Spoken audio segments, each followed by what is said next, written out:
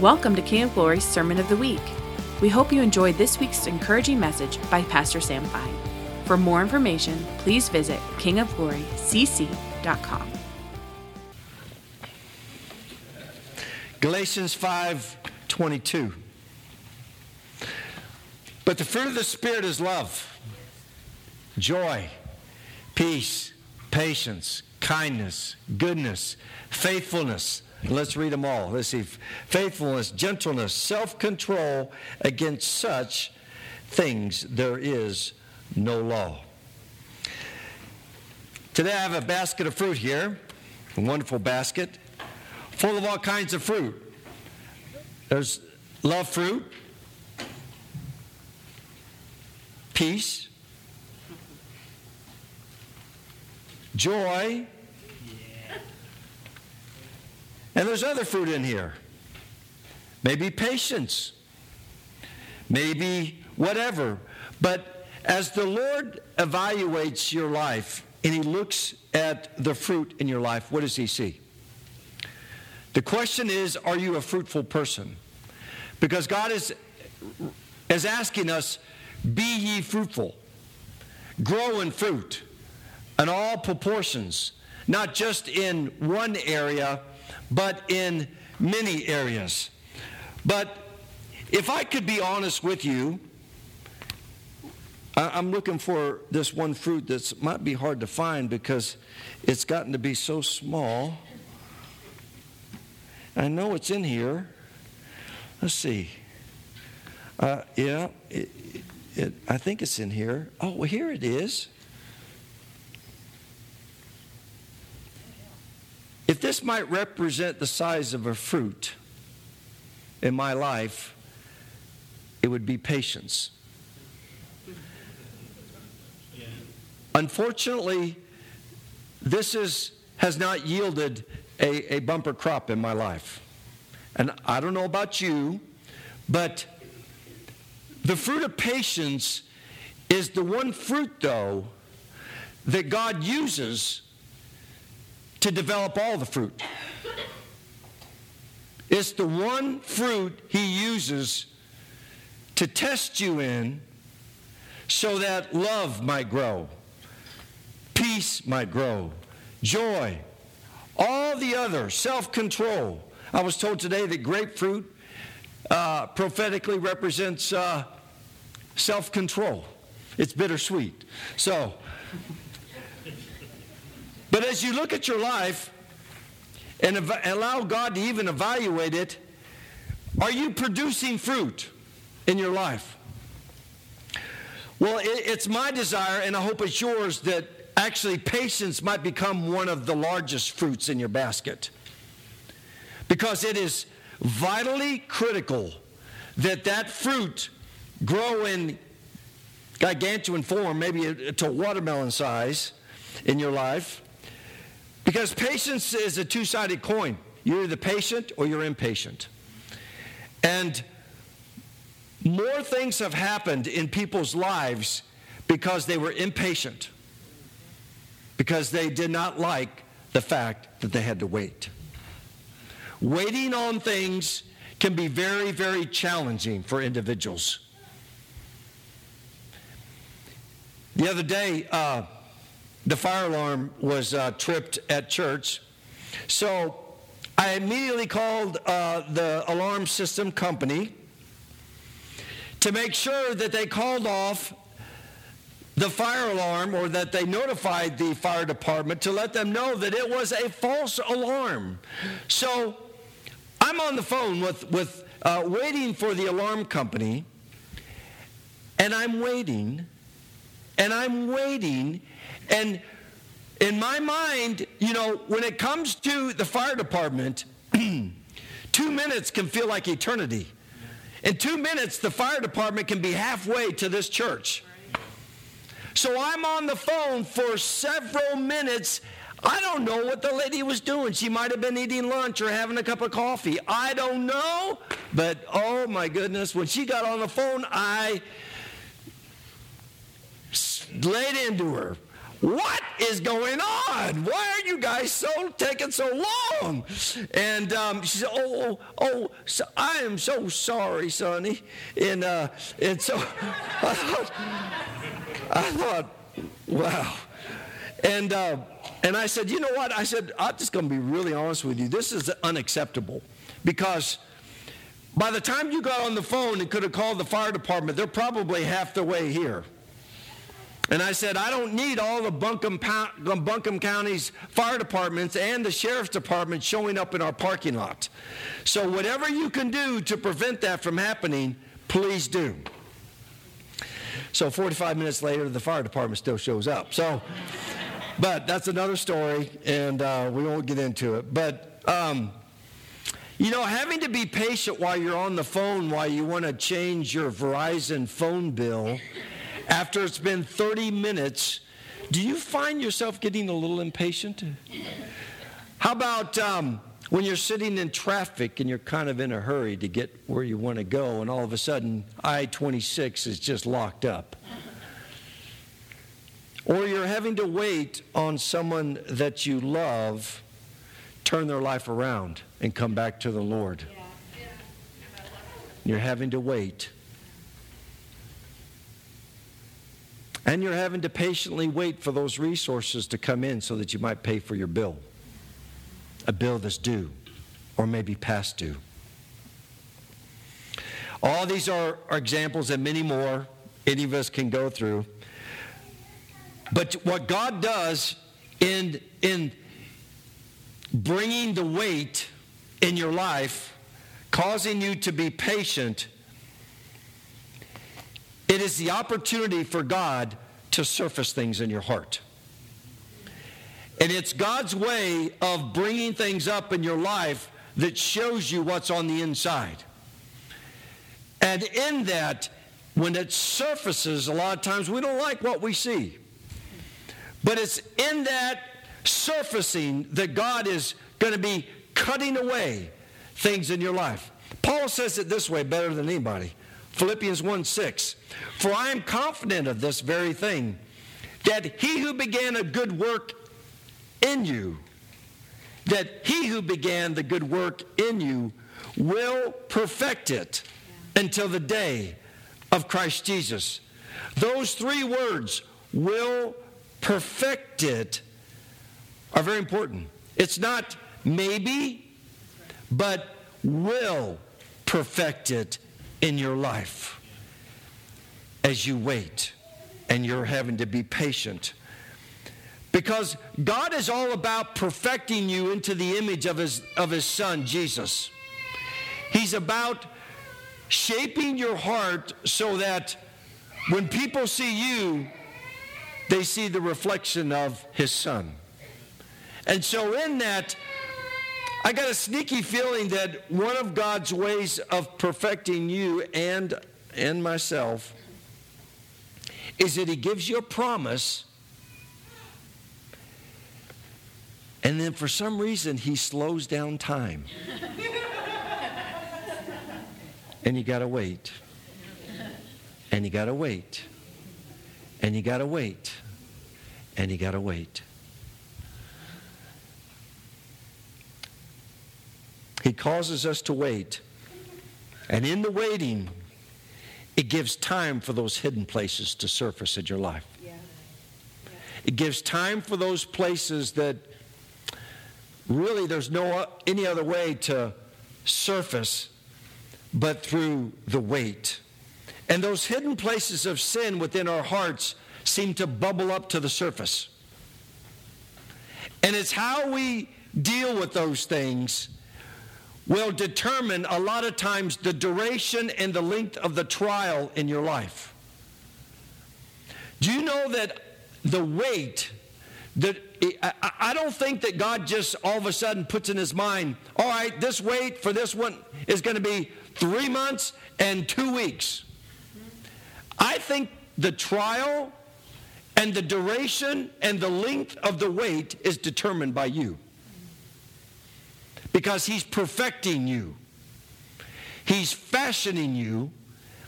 And I believe that the trial doesn't have to last as long as it is lasting if you would just realize what the Lord is after in your life. The Lord is seeing areas in your life He wants to see fruit in. And so therefore, He uses that wonderful word, patience, to bring forth that fruit in your life as you wait. In Luke 21, Jesus was giving instruction to His disciples about the last days and what was to come upon the earth. And He says something that's very interesting in verse 19 of Luke 21. He says, by your patience, possess your souls. Do you hear that? By your patience, possess your souls. As we stand firm and we're patiently waiting for the promise as we are enduring trials and challenges in our life, in that we have the opportunity to find freedom within our soul, to be released from those things that are holding us down, those cares and those worries, as we realize that as times on this earth are winding down, it is a good thing, because He said, lift up your heads. Lift up your heads because your redemption draws near. And to not lose heart because He's overcome the world. But we can begin to walk in the fullness of the Spirit as we allow these things to come up and not fulfill the desires of our flesh. So it's important to remember that we can profit when we are going through trials. James 1, verse 2 and 4. You know, I think this verse is not going to be, if I were to ask you, what is your favorite Bible verse? I don't know if I've ever heard that James 1 is people's most favorite Bible verse. It's not one that's, I don't think it's going to be put on any tombstone, you know, that through the trials in life, that count it all joy, brother and sister. You know, that's just not one that you're going to pick. But as we read it, it says, my brethren, count it all joy when you fall into various trials, knowing that the testing of your faith produces what? Patience. So the trial is producing something in your life, and patience is paramount that it be a large fruit in your life. But let patience have its perfect work, that you may be perfect and complete, lacking in nothing.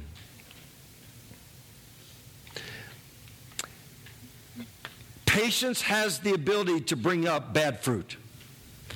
It has the ability to bring and surface up those things in your life that have to be dealt with. You know, when you got bad fruit in your life, what do? Do you whack away at the bad fruit? When you see bad fruit, do you get rid of the bad fruit? Well, kind of. But I'll make another suggestion. If you see bad fruit, you got to go to the root. You got to deal with the root system. You know, if I wish I could, I got all these weeds growing in my, my gardens and at my house, and if I just wanted my weed whacker and just chopped the top part of the weeds off on all the weeds in my yard, guess what will happen in 2 more weeks? I'm going to see all them weeds again. So I got to start pulling out all the root systems of all the weeds around my house so that my house can look pretty. Not have to be dealing with all those things and spraying Roundup and doing everything else. And then they come back in 6 months. It's like, this stuff doesn't work. But because of impatience, because of being impatient, it can cause an individual to fall into sin very easily. Exodus 32, we read a story of Moses who was going to the top of Mount Sinai to receive the 10 Commandments from God, and all the Israelites were waiting for him at the base of the mountain. And as they waited, guess what? They got impatient. They got impatient with Moses. What is he doing up there at that mountain? Well, surely he's not talking with God. Can he get down there and see that we're hot, we're thirsty? And so what do? They assembled everybody together, and Aaron. Aaron got caught up in the big hoorah. And this is what it says in Exodus 32. Now, when the people saw that Moses delayed to come down from the mountain, the people assembled about Aaron and said to him, come, Make us a God who will go before us. As for this Moses, the man who brought us up from the land of Egypt, we do not know what he has become of him." Aaron said to them, "Tear off the gold rings which are in your ears of your wives, your sons, and your daughters, and bring them to me." Then all the people tore off their gold rings which were in their ears and brought them to Aaron. He took this from their hand, and he fashioned it with a graving tool and made it into a molten calf. And they said, "This is your God, O Israel, who brought you up from the land of Egypt." You know, this was not Israel's best day. This was not a good day for the Israelites. Declaring that a molten calf made of gold was the God that brought them out of Egypt. God got very angry, and he smote a lot of them. Opened up the ground, ate a bunch of them up. It was not a good day. And it happened because they got impatient in waiting for God, in waiting for Moses. Let's look at a couple who had to patiently wait for their promise. So go with me to Genesis 12:1. 12:1, verse 1 through 3. Now the Lord said to Abram, "Go forth from your country and from your relatives and from your father's house to the land which I will show you. And I will make you a great nation, and I will bless you, and I will make your name great. And so you shall be a blessing. And I will bless those who bless you, and the ones who curse you I will curse. And in you all the families of the earth will be blessed." You know, when God spoke to Abraham, he was 75 years old. 75 years old when he speaks to him about this promise. But it wasn't until he was 100 years old that the promise was manifested. So Abram and his wife Sarai had to wait 45 years to see Isaac born. Think about that. 45 years. You know, one could say, wow, Abraham was a really patient man. And Sarai was very patient. I don't think that's what it was. I think it took 45 years because God was perfecting things in their life that needed to be dealt with so that through their lives all the families of the earth could be blessed. And God had to deal with Abram, and Sarai. Their names get changed to Abraham and Sarah, but first they're Abram and Sarai. But I think it took 45 years of their personal lives for things to be perfected, for them to walk in the fullness of the promise that God had for them. So let's look at what happens after they were given the promise. The first test that comes in Genesis 12 after they traveled down to Egypt, what happens to Abram? He becomes afraid. He's like, man, the Pharaoh's going to see my bride, Sarai, because she's beautiful, and he's going to kill me because he's going to want to marry her. So what does he do? Sarai, say to the man, I'm your brother. And Sarai, you will be my sister. So in that he devises this plan, and all of a sudden, he's like realizing at this moment that, okay, I got things set. I've kind of maneuvered things. Well, the Pharaoh kind of caught wind of it, realized, oh my goodness, this is not his sister. This is his wife. God deals with him, and God ends up having Pharaoh to bless him and releases him. But what I want to get to, the point is that Abram did not trust God with his heart and with the promise that he spoke to him. He spoke to him that those that curse him, that God would curse. God's basically saying, I got your back. I'm going to protect you. I'm watching over you. No harm is going to come to you. But did Abram trust that word? He didn't. So he was in a trial that was developing deep within him. Do I really trust the living God with what he has promised me with? Do I trust him with my life? Do I trust him in the areas with my children? Do I trust him in the areas of my provision? Do I trust him that he wants to give me good land? But see, Abram and then Abraham still didn't learn the lesson. Do you know that he went down to the south country, down to the Negev, down to where Pharaoh was for a second time? And he goes through the same thing with Abimelech. He does the same thing with Abimelech. And it's like, oh my goodness. He's walking into the same trap. But I want to tell you something. When God is after perfecting you and working on you that you might trust him with all of your heart, he's not going to allow you just to get out of it because you go through one trial. Do you know God will allow that trial to come back in your life? God will allow a very similar trial to come back around your life because he loves you enough to not allow you to stay in the state that you're in. He's perfecting you. He's fashioning you. He's making you into a masterpiece. But he's not going to let you get away with it.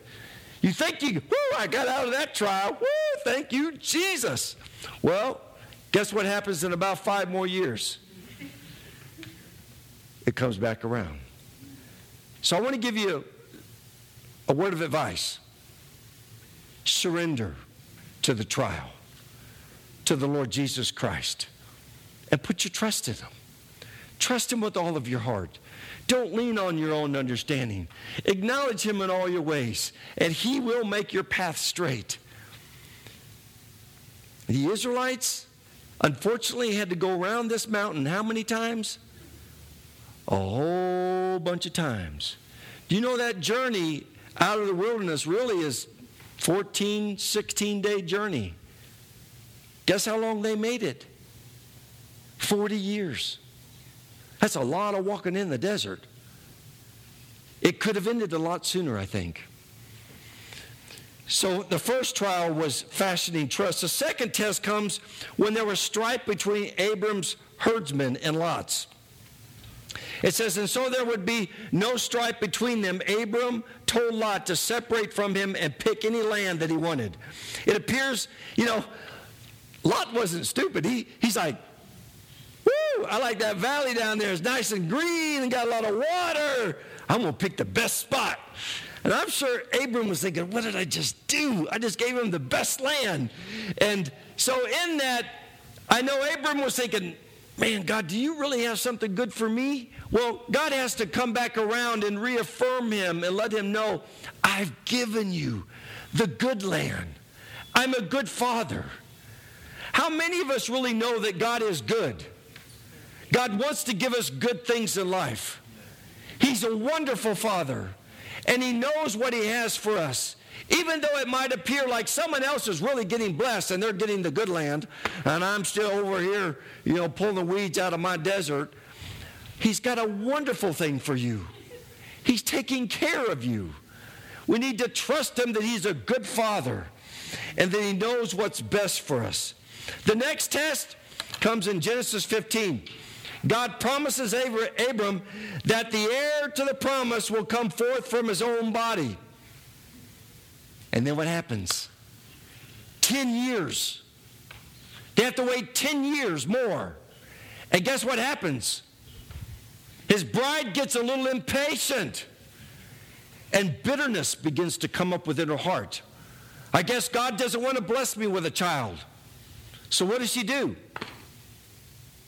Well, Abram, sleep with our maidservant, Hagar. When you're in the midst of a trial and you want to find a way out of it, we can really make a mess of things when we try to fix things for God. They tried to fix it. They tried to say, okay, we'll have a baby and it'll come from but it'll come through our maidservant. Well, that's not the way God intended it. They got out of the boundaries of what God wanted. They tried to fix things and take matters into their own hands. I can't tell you how many times I got in and I tried to fix things, and next thing I know, I've made a big mess of it. Has that ever been you? Yeah. It's just surrender from having to fix things and make things right. God is very capable of fulfilling his promise. He can do it any way he wants, and trust me, he doesn't need your help. He's very capable. He's very capable. Well, I want to wind this down. That's a pretty small piece of fruit, isn't it? Does your heart desire to want to see patience, one of the largest pieces of fruit in your basket? This fruit is born out of love. This fruit is born out of a father's heart that loves you dearly.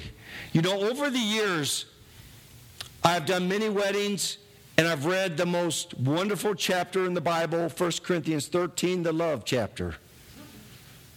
And do you know what the first description of love is in 1 Corinthians 13? Love is patient. It's patient. It's then kind.